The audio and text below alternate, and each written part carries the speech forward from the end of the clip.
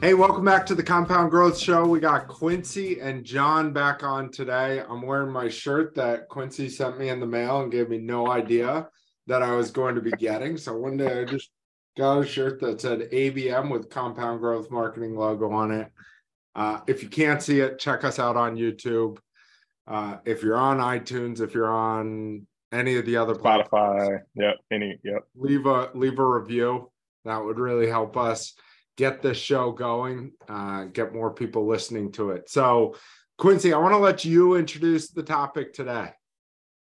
Yeah. So we had a conversation a few weeks back, and I found it interesting. On the and pod? I think I see this on the podcast? Yeah. Okay. Yeah, it was on the podcast. We talked about it a few weeks back, and kind of alluded to having this discussion. And so the one thing that we were talking about is how we're talking about marketing to sales handoff, right? And so just by definition of handing something off, it almost implicates that marketers are separate than the sales team. Like we do two different things. Like we market in that broad stroke category, and then sales actually does the selling. I think there's a hot take here in the sense that marketers are sellers, and that we're not a preparated component or organization to the sales team, but we're actually an extension of the sales team. Or sales team is an extension of marketing. Or sales team is the extension of marketing. Or the sales team is the extension of marketing. I said that right. Yeah, I was gonna say now, sales guys don't come at me. John said that, but you know. Yeah, let's go.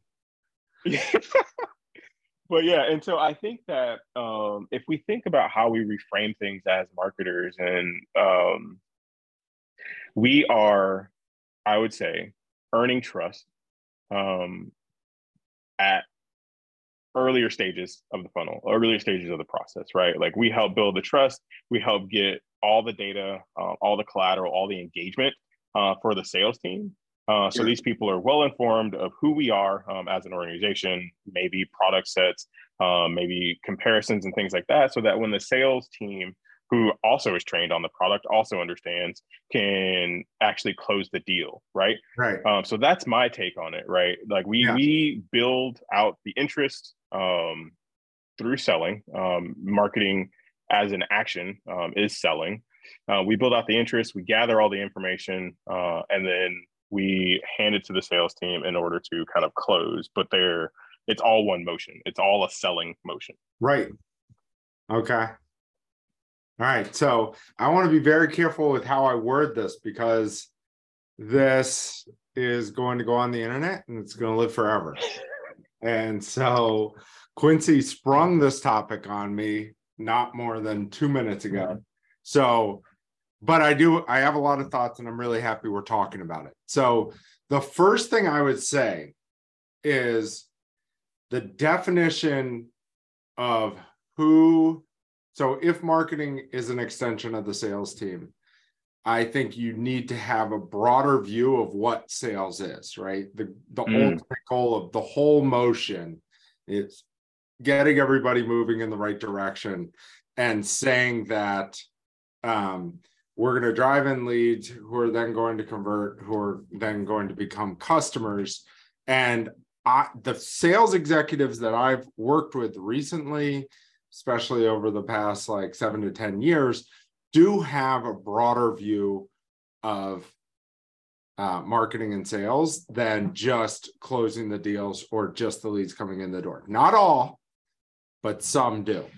And so I think that's important to understand. The context of understanding the bigger picture is that there are a lot of sales executives who are paying attention to the full sales cycle. And oftentimes I hate to say it, they know it better than a lot of the people on the marketing team do, because they're hearing from the customer everything that's going on. So I think that's interesting.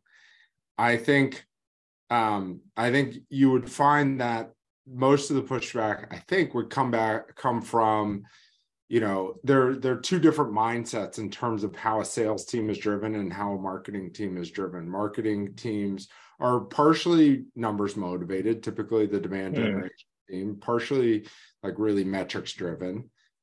And they like to have goals, have bonuses, like oftentimes they are performance driven.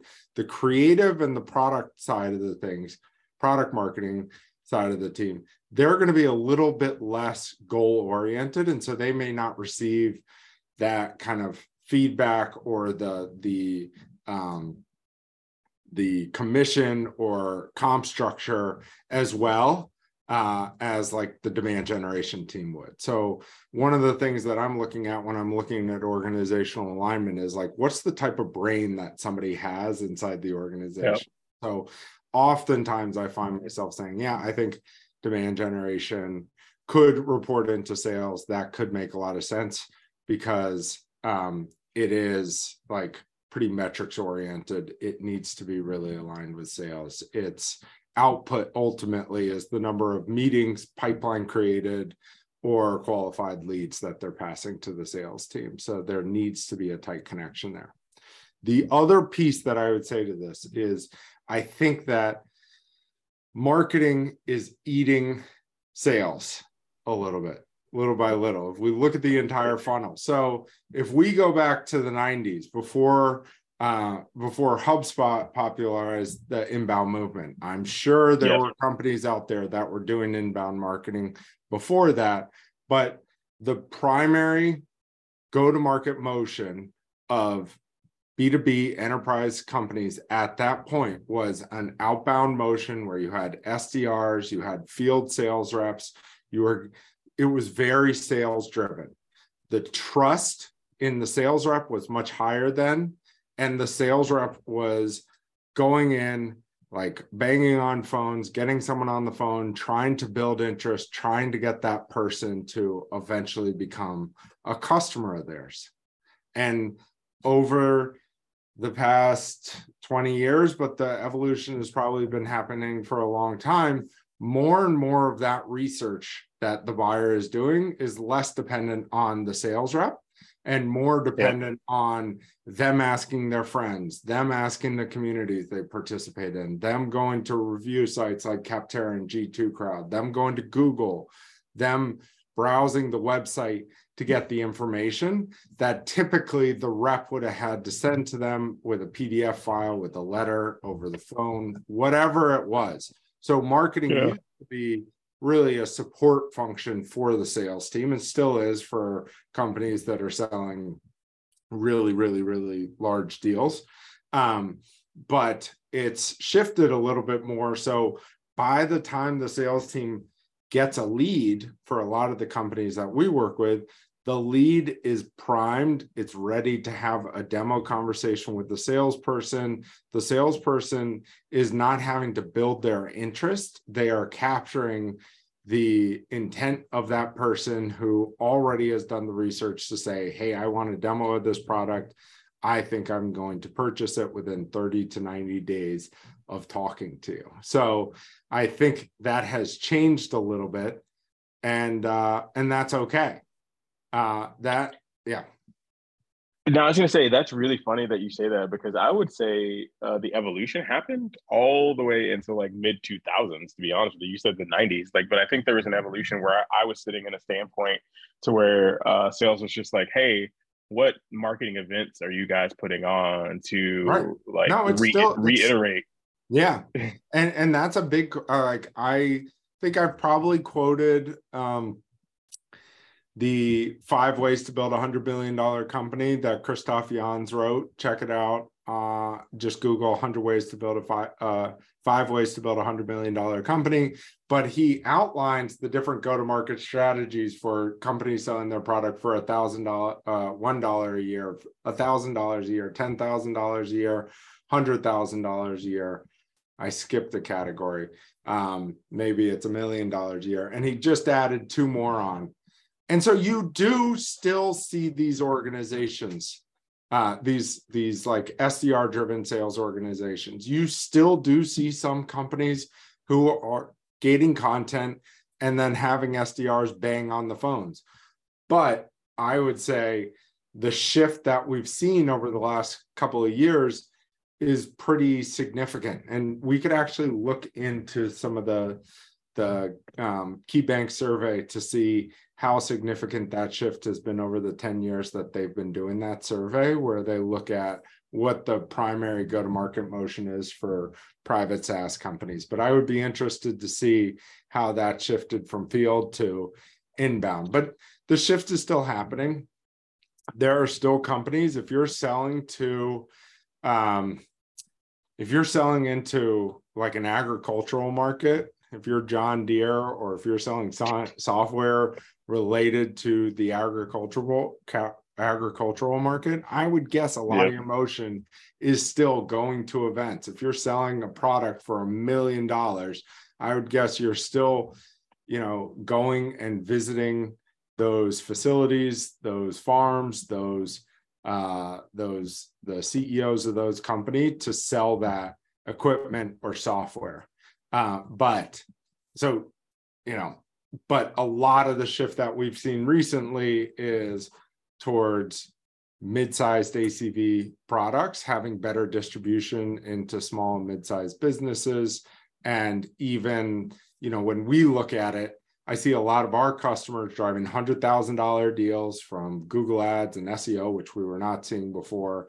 We're seeing a lot more deals of that size coming through the website, where previously that was largely events and outbound driven.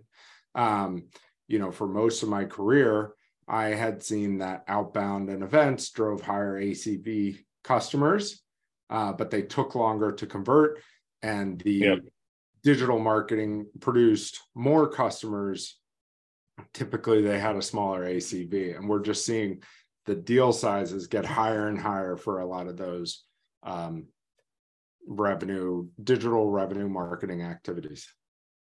Well, and I think, so for me, I think a shift happened somewhere along the line to where marketers started caring more about things that happen later in the sales process. And essentially we became more part of the sales team, is like this idea of tracking attribution goals, actually like having the analytics and the goals to understand what our marketing is doing, right. Understand how it contributed and like what types of customers that we can like see. And I think there was a gap kind of before in the prehistoric marketing times where there was no data. There was no we weren't gold on what do you say, like MQLs or qualified accounts, MQAs from an ABM standpoint. Right. It was just like we put this stuff out there, like 100,000 people drove past this billboard. We can't attribute our billboard and the ROI to the thing and like how it actually impacted closed sales. We just look at like a generic lift, like we had a brand lift. Right. Yeah, you'd look at a brand lift. Yeah, I think the improvement through automation, through CRM systems, has allowed us to measure further down funnel. And I think there's also been the realization by looking at the data, looking at the funnels people are coming through, right? Think about it, like 2008 to 2012, everybody was talking about ebooks and how amazing they were. More recently, everybody's been talking about PLG, how amazing that is. But like that ebook phase, pretty quickly people started to see, okay, when we drive leads into an ebook funnel, like our sales reps are miserable, they're incredibly inefficient.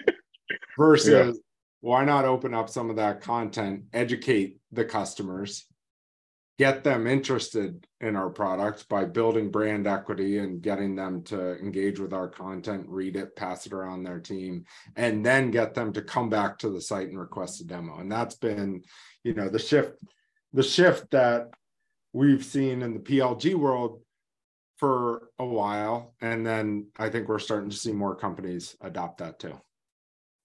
I was going to say, so this is very controversial. I heard it on a Dave Gerhardt podcast with one of his guests before.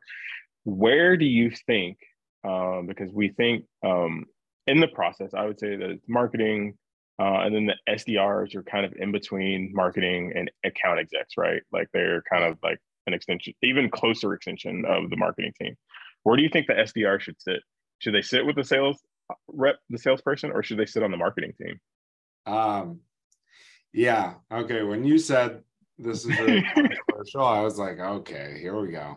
But yeah, this is controversial. So the data that I've seen is that when SDRs report into marketing, you get like on average, those companies are companies that are more likely to hit their targets for the year. Now, you know, there's some challenges in being able to get that data, but I kind of trust it. It kind of makes sense. If you have a marketing team connected with an SDR function, and the SDR function is having this pain of not being able to get the leads on the phone or not being able to book meetings, and that is directly like under marketing, there's going to be quicker alignment there on driving in leads that actually pick up the phone, that actually want to talk to reps, that actually become opportunities. And so you feel that pain a lot more because your weekly meetings, your whole team is aligned towards this goal, and marketing actually can take greater ownership down funnel. So that makes a lot of sense to me. And so that is why I like when I hear about SDRs reporting into the marketing function. But you know, we're talking about you know, what am I trying to say? We're talking about, you know, just the organizational structure is kind of a myth that we make up, the construct that we have in our own head. So as long as marketing is aligned with the SDRs, as long as they're close to them. When I was at Workable, the SDR team was right outside the door of my office. And so I was hearing the conversations all day. When I left to go get lunch, I'd have to walk past the SDR manager and a bunch of SDRs. And, you know, I sat with them at lunch. I'd hear about the challenges they were having. That definitely had a huge impact on me in terms of wanting to deliver better deals, because I wanted to have a pleasant lunch. Honestly, I didn't. You can't go get a sandwich. I didn't want to talk to them about how, you know, bad the leads were. So we really worked to drive really good leads, and I looked to hear them out. So I think that getting aligned is getting that alignment, having the empathy for those reps is really important. Whether it's AEs or SDRs, whoever you're passing the leads to, having ownership down funnel is really important. And the same way that I think SDRs, like statistically, we can see that SDRs reporting into the marketing function typically have higher performing teams or companies overall in terms of hitting their revenue targets. I think that's pretty compelling data. But I also have talked about this in the past. I like there to be a little bit of friction between the teams. So when SDRs or AEs or whoever's following up on the leads is reporting into the sales organization, I still like it when marketing is gold on the number of meetings had by the sales team, right? That's not something they can control. They can't force an SDR to follow up with a lead, or they can't follow the sales team to follow up with the lead. They can't, force that person to book within an hour or 2 hours or 2 days of that person coming in as a lead. They can't control the outreach. They don't have control over that. But I still like the friction that's created when marketing cares about a goal a little bit outside of their control, because they're going to be more likely to follow up with the SDRs, to follow up with the sales team, to make sure that they are setting up those meetings and, trying to book them within the next couple of days and following up with the leads within an hour of that person filling out the form. I like the tension that creates inside the organization. I think it's a healthy tension. Now I'm going to say something controversial. Now it's time for mine. So before I say the controversial thing, I think that the really great thing that this creates is it reduces and optimizes process time, right? Because if we have this feedback loop, as we're building out these campaigns and looking to execute on things for future quarters and things like that, we already have a better understanding before we come with this weak copy that gets like slapped out of the air, or this weak creative that gets like slapped out of the air. And say, hey, that wasn't working. So now we can actually build a stronger campaign or a stronger like plan to execute for like Q3 or Q4. Yeah. As we're revising this stuff. Yeah. But my controversial thing is, John, I'm a creative. Like, what if I'm a creative part of the marketing team? Should I be gold then on like the success and like how much like creative drove anything? And I would say that before I let you answer, that I think that like if you're even if you're on a creative team, right? I was a part of a pitch a long time ago where we were pitching creative to a company, and I was like, all right, cool. Like, what are the metrics? Like, how much like insight do we have at like this creative generated X or whatever, like X more subscribers on whatever channel? And the execs on the account were like, I what? Like we didn't track any metrics, we didn't get anything back. We just put out like really beautiful stuff. And so I think that like even as a creative, even certain types of marketing teams would still need to be aligned and still need to understand like how we're impacting. Yeah. So I don't quite know how to answer this one because I think that it's a pretty broad topic and we have a limited amount of time left. Yeah. But I think oftentimes when we think about how setting goals for the creative team, oftentimes we're too short-sighted into what the output is that we're looking for there. So, at a couple of years ago, I was working at a company we had a creative team who would develop display ads for us. And like, I'd have whole meetings with them to talk about how these specific display ads on Google were performing. And we'd go through like the skyscraper versus the banner versus the 350 by 350 ads. And we'd go through performance, we'd talk about it. And I think like just looking on an ad by ad level performance, like it can be useful, but that is not the entire mandate of the creative team. I think the creative team has an opportunity to set the tone, set the message, and these are some of the things that you can hear in the sales conversations to kind of understand whether or not you're creative, whether or not your brand, whether or not the content that you're putting out is making a dent in terms of how the market is looking at a certain product or service that you might be providing. What else was I going to say?